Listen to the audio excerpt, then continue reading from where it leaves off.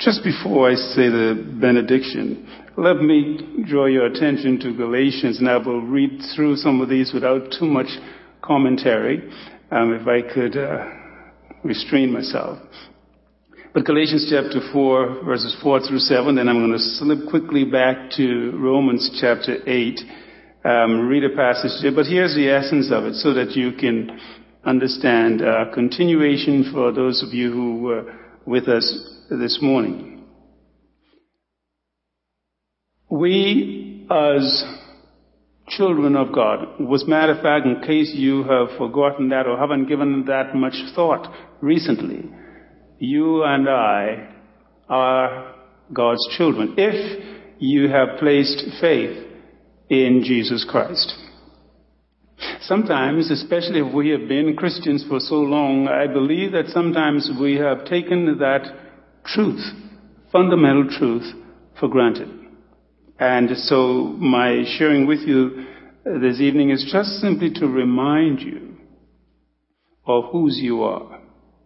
And then to think about what it cost God for you and I to be here today. And not just to be here, but to be here as His children.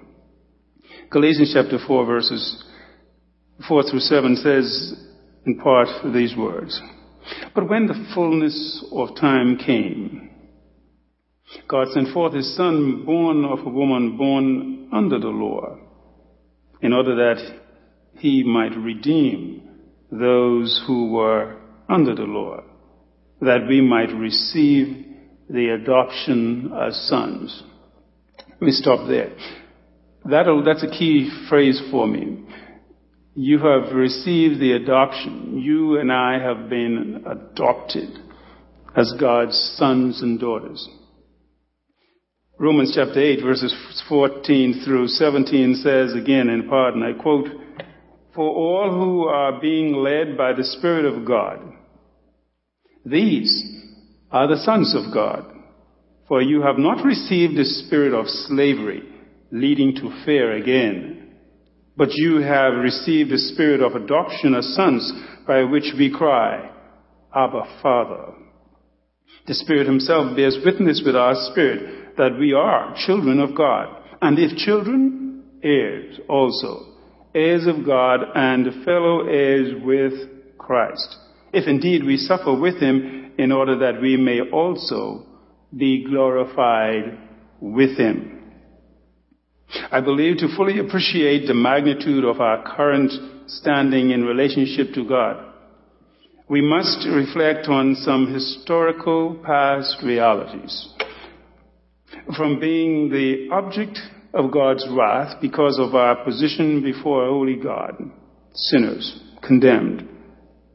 Moving from that position of being the object of God's wrath, being enemies of God's, slaves to sin, we then move to sons of God. That's a huge transition. How did it happen? Not only sons of God, but ultimately glorification. That's still for us in the future. I mentioned briefly this morning this fact, and let's go rather quickly, that we as human beings are depraved, totally depraved. We call it the doctrine of total depravity of man.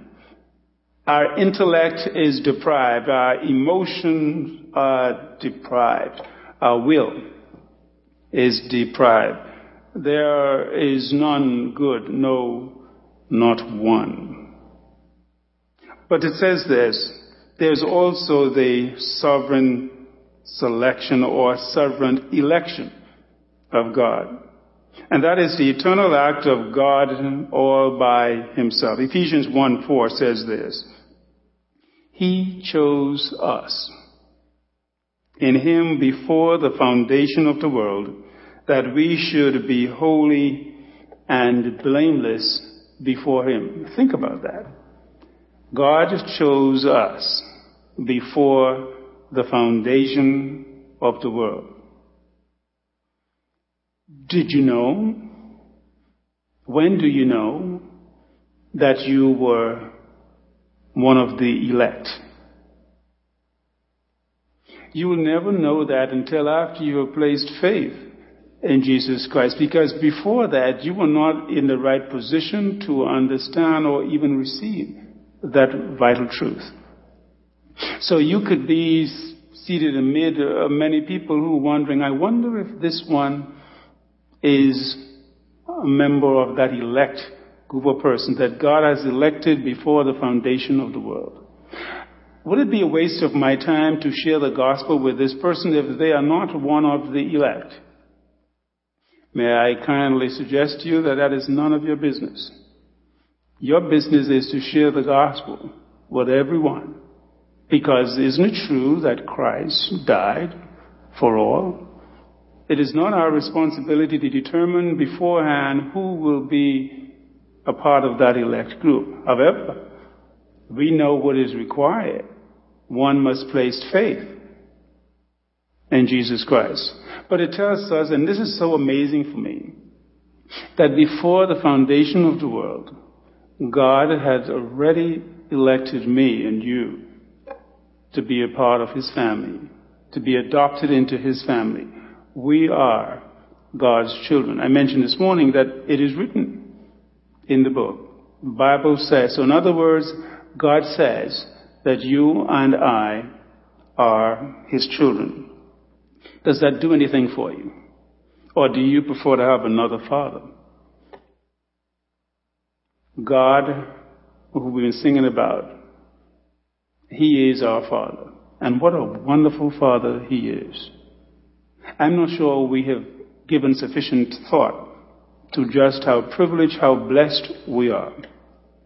David said it this way, I think it's in Psalm 8, that when I consider the heavens, and the work of your hands or your fingers, the moon and the stars, when I think about that, why are you thinking, why you give man even a thought? Why do you even care about man? But I'm glad He did. I'm glad He still does care about man. And not only that, God has crowned us with glory and honor, or majesty. That sounds to me like not only has God saved us, redeemed us, but then He elevates us. He has promoted us. This morning I use the analogy because Paul uses it, and it's such a vivid picture. If we can understand the analogy there, that we were slaves to sin, now we become slave, Paul likes to use the term, slaves of Christ. But not only slave, because there's a difference between being a slave and being a son, isn't it? That sounds like that's an upgrade. First class, moving up. Because the slave don't necessarily inherit anything. But certainly the children do. Can you imagine that you and I are heirs of God? Not that God is going to pass away anytime soon, but we are heirs of God. What does that mean to you? Sometimes in your fantasy, have you ever thought, boy, I wish I was a part of that family?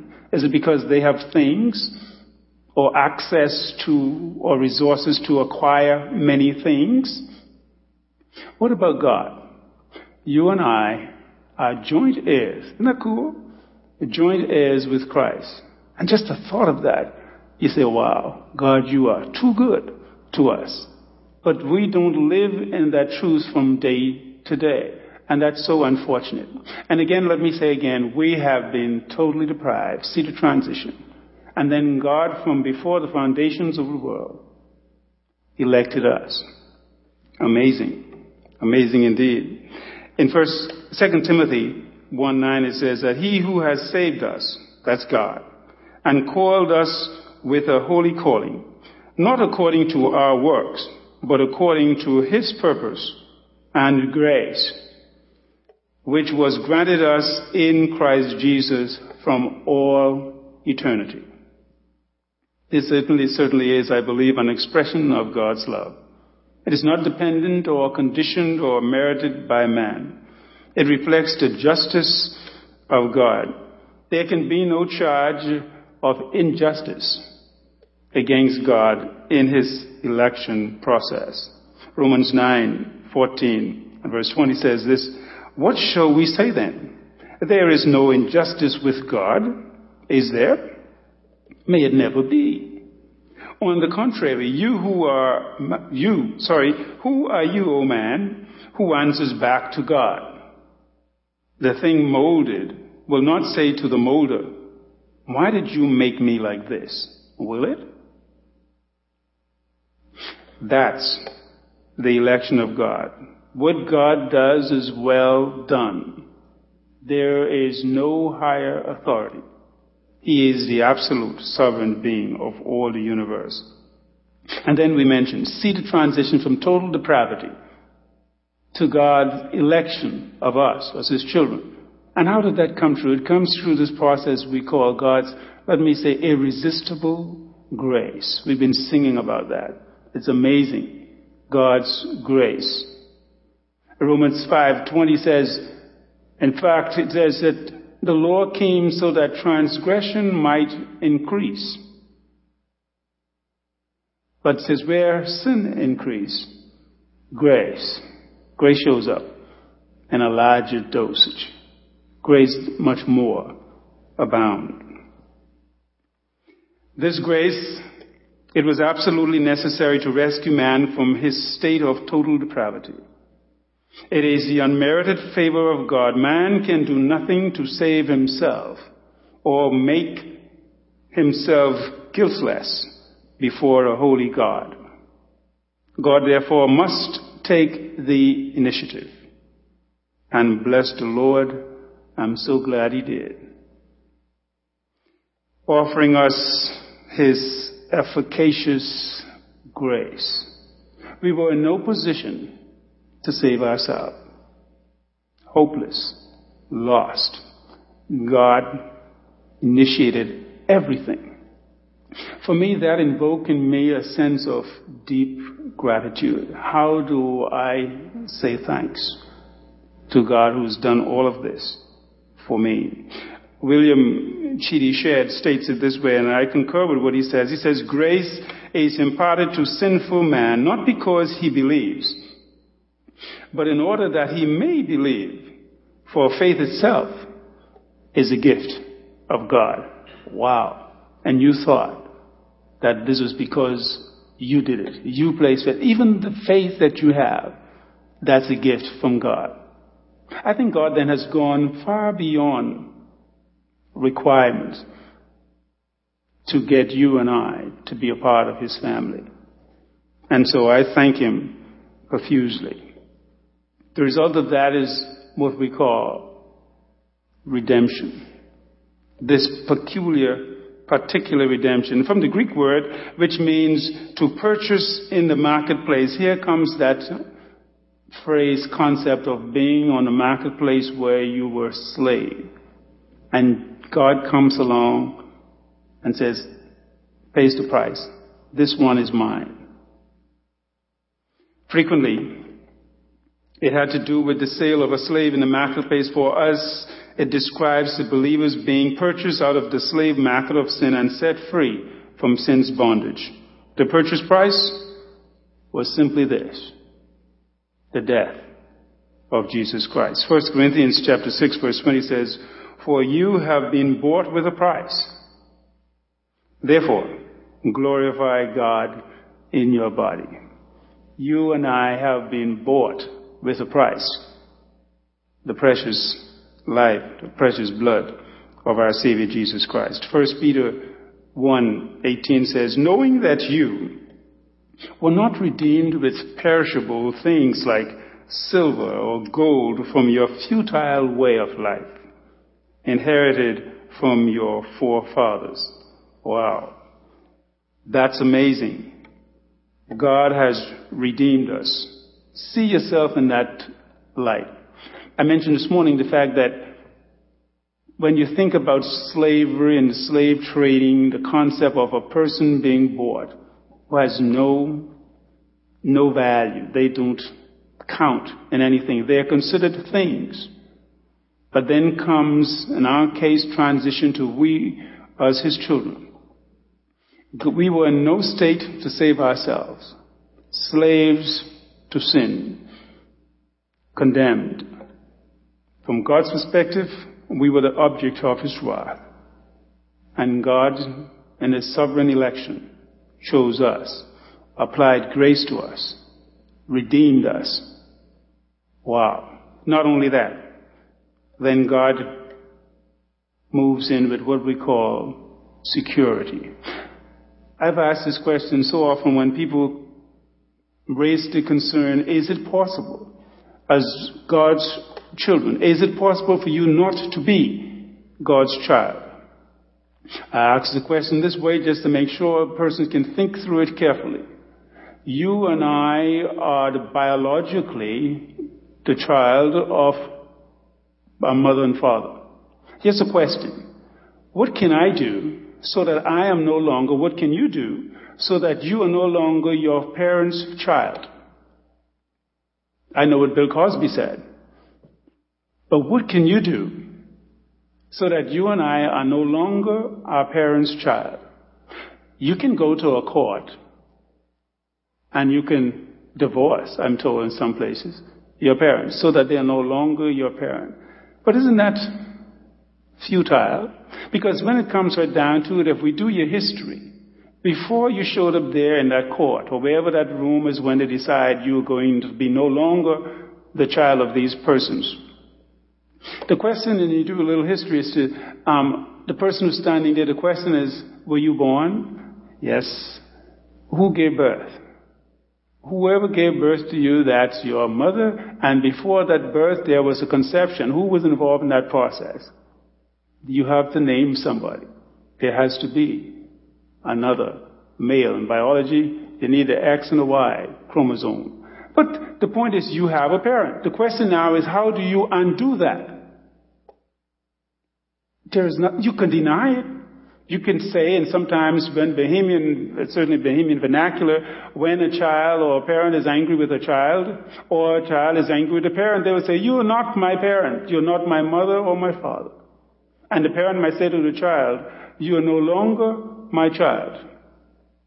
They say that. But is it true? No. They might treat you as if you are not their child. That's something to deal more with relationship, isn't it? Or is it fellowship? I think it is more fellowship. The relationship is fixed. It is irreversible. May I suggest to you that because of the way in which you and I became children of God, that it is irreversible. You say it this way: once saved, always saved. The question is, who saved you? God did. Will God reverse that? If I sin, he would. Is that true? It's not in the book. But some people say that. If you understand the process of your biological birth, you can see how impossible it is. Do you remember the channel 27? No. Nick at Night. Do you remember when Nicodemus came to Jesus by night and he used the same thing when Jesus said, you must be born again? And he says, how do I do that? Do I go back into my mother's womb? That's because he was thinking biologically. Jesus is speaking spiritually. If we understand the process in which we became children of God, then you should relax and understand that, hey, your status, your relationship with God is fixed. It was not dependent on me. From the foundations of the world, God has elected us. Now think about it. If God could lose, if God can't keep what is his, that's a serious concern for me. You know, do we have to hire a security firm to keep us safe? Because I can't keep myself safe. If I could keep myself safe, then come to think about it, I don't think I needed God in the first place. Because I could do this by myself. You say, God, I got this. I can take care of this. But no, we were totally depraved, unable to save ourselves, helpless to do so. God took the initiative way back from eternity past, elected us, applied his grace to us when we didn't deserve it. So it had nothing to do with our own merit our own status, our own competence, our own sinlessness. God redeemed us. Not only that, then he secured us. Let me read again in your hearing. It is written, according to Romans 8:28 through 30, these words in part. The ones the Father foreknew, predestined, called, and justified are the ones he will glorify in the future. None are lost in the process. Let me read that again, if you understand. This has so much potency, so powerful. And I think we've heard this many times before, but to understand the significance of it, you should sleep easy, that whatever you hear again, or read again in the future with respect to your security as God's child, rest if only in these few verses here in Romans chapter 8, verse 28 through 30. And I summarized. The ones the Father foreknew, predestined, called, and justified are ones he will glorify in the future. None, absolutely none, are lost in the process, from the foreknowledge all the way to glorification in the future. In the process, none is lost. The Son, that is Jesus Christ himself. And there are references in Ephesians chapter 1, verse 7, Romans 3:25, Colossians 2:13, and 1 John 1:2 says these words in part. Who has redeemed us, again referring to Jesus Christ, the Son, who has redeemed the believer, removed the wrath of God from the believer, justified the believer, forgave and sanctified the believer, is the one who also stands as the believer's self-defense, the believer's attorney, advocate at God's Supreme Court. That's Jesus Christ. And then the Holy Spirit. The Holy Spirit is the one who regenerates, indwells, and seals us. That is what we call, sometimes referred to as a down payment towards our full inheritance, by giving us the Holy Spirit, who baptizes us into union with Christ and into union with one another, or fellow believers. Think about this for a moment, of all of that is involved. What the Father does in terms of foreknowledge, predestined, called us, justified us. He is the one who will ultimately glorify us in the future. That is what is being done on our behalf. The Son, who had redeemed us, removed the wrath of God's wrath from us, justified us as well, forgave us, sanctified us. All of this is being done and becomes for us our mediator, our advocate, our attorney, if you please. Then the Holy Spirit, who regenerates us, who indwells us, who seals us. The three persons of the Godhead are totally involved in the process of us becoming God's children. And to think about this, that for the genuine believer to lose his salvation, it would mean a total reversal or dismantling of the preceding works of the Father, the Son, and the Holy Spirit. All of them have to fail. That is impossible. Because if it was, guess who would be celebrating? Them. If I could catch him up, put him in a box, Satan would certainly have been victorious. My brothers and sisters, let us be secure in whose we are and our relationship with him. John 3. 1 John chapter 3, verse 1 to 3 says these words, as I come to a conclusion here. See, he says, how great a love the Father has bestowed upon us, that we should be called children of God. And such we are. For this reason, the world does not know us, because it did not know him. Beloved, now we are children of God, and it has not appeared as yet what we shall be. We know that when he appears, we shall be like him, because we shall see him just as he is. And everyone who has this hope fixed on him purifies himself, just as he is pure. For this reason the world does not know him, does not know us, because it does not know him. Sometimes we say, this person looks like his mother or his father. The world may not recognize you, may not certainly respect you as God's child, but do not be perturbed or disturbed, downhearted. They did the same thing to our father. They did not recognize, did not honor him as they should. So be encouraged. Last week, I called the Department of Social Services and asked them, what is the process here in the Bahamas if I wanted to adopt a child? And they gave me some basic things that was necessary. They said, first of all, there has to be an assessment of the parents and their accommodations. I thanked them, and they told me as well that then, having been assessed, I will have to fill out an application.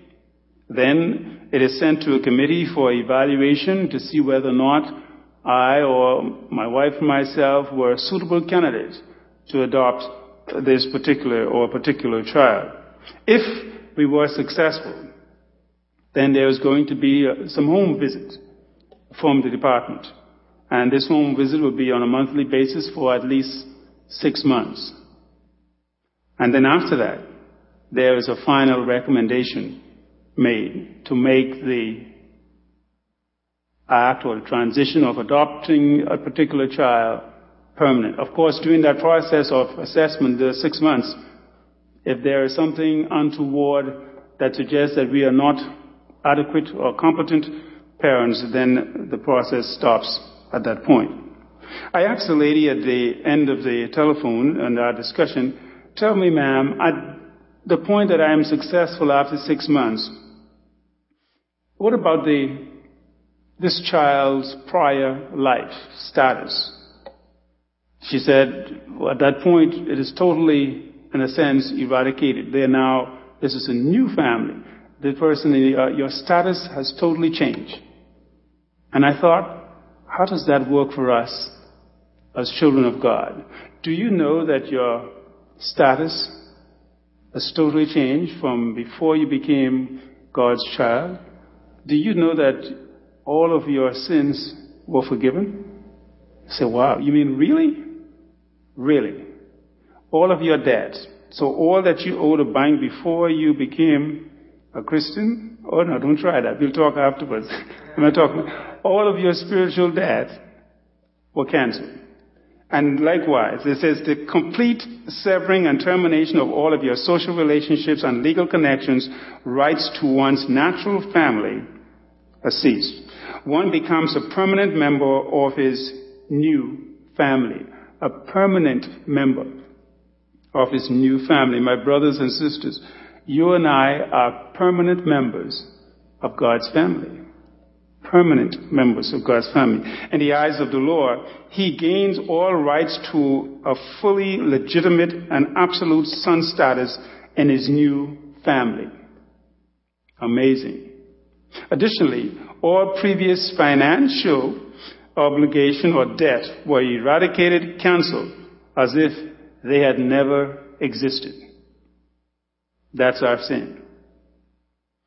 Finally, he became heir to his father's estate. I don't understand in one sense, and yet I do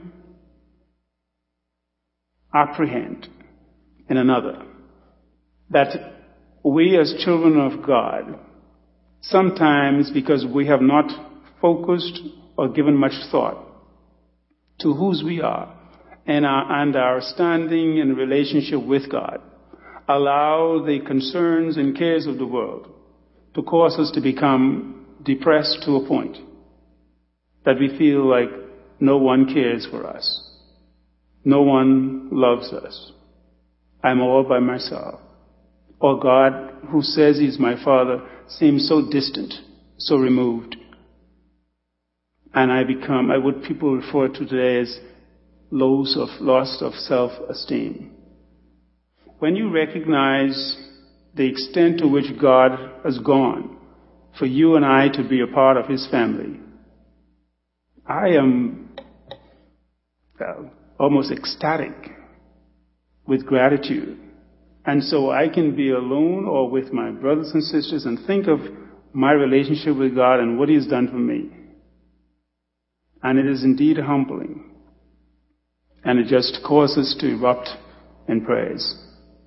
Blessed be the God and Father of our Lord Jesus Christ, who has blessed us with every spiritual blessings in Christ Jesus in heavenly places. We are indeed blessed to be God's children. I wish, and we read from Scripture again because it is written, when we walk out of here and into our regular activities with the world where God has placed us, they may not readily acknowledge who your Father is. But I encourage you to still remain faithful. And when you get some maybe direct assault that you and what you believe and what you represent is of no value, be not dismayed. They did the same thing to our elder brother, Jesus Christ, our Redeemer himself. So much so that they crucified him and they thought, now we got him. Not knowing that this was all premeditated, predestined, so that you and I can have this relationship that we have, that is to be called God's children. And it is so wonderful to be in God's family. And so with that in mind, I am encouraged that God comes and tells us that we are to go and spread to the world. Let people know, invite them in. Some of us grew up in certain families where, your family invited people from the neighborhood. And they all came, they spent much hours at your house. Some of them, they came, they ate, they slept. Their parents fed them. Boy, they say, I wish I could stay here. Of course, there were some legal obligations that was probably not possible. But imagine giving the invitation to those people you meet, telling them do you brag about God? That God is good. And people in chorus response say, all the time. Do you live that way? Do they have to ask? Or can they watch your lifestyle and know? Or do you create in them a curiosity and say, who are you? Do you smile and say you are God's child? We need to get to know one another better, brothers and sisters, even here, so that we can again feed off of the encouragement of one another. Iron sharpening iron, as it were. So that together when we are dispersed into the world, we will speak with one voice, lifting up our great God, our Heavenly Father, who is absolutely sovereign, who has shown us great mercy, great grace, when we consider where we were, totally deprived, being elected by God, recipient of his grace, redeemed people, and let the redeemed of the Lord say so. That's amazing. And then totally secured. I don't have to worry whether or not I'm God's child when I wake up. And when I mess up, as we do, and we often do, God has already taken care of that too, 1 John 1:9. He's faithful and just and will forgive us when we sin. So even though, and that's good to feel that sensitivity of the Spirit, that when we sin, I'm going to let Dad know, I'm sorry, I said this, I did that, I should have said I didn't do that, I'm sorry. The relationship is still intact. The fellowship, based on your obedience, could be severed. And I encourage you even now, that if there is a disfellowship between you and God, or between you and another brother or sister, get it right. To do otherwise is simply to grieve the heart of our Father. And I don't understand how you can consciously consider grieving God's heart when you think about what he has done for us. My brothers and sisters, be encouraged. Think about whose we are and the process. And let's leave this place prepared to live as ambassadors, yea, as children of God, and looking to the future, as heirs, currently heirs of God, when we will reach our final exaltation, elevation, glorification in the future, when we will see him as he is. Amen? Let us pray. Our Father, thank you for who you are. Thank you for your grace. Thank you for your justice, your election process. Thank you, Father, for your redeeming qualities. Thank you for the price that was paid for us. Father, we thank you for the Holy Spirit who seals us and dwells us, to make us, as it were, a down payment to what is still to come. We are so grateful. Father, we thank you, and may you put in us an insatiable appetite to share the good news, to brag, as it were, about who our Father is, and the invitation for others to come and be a part, simply by placing faith in Jesus Christ. Thank you, Father, now as we leave this place, never able to leave your presence, Lord, we leave this place with a renewed commitment to serve you, to be obedient to you, and let people know that you are indeed worthy to be praised, that you are indeed a wonderful Father.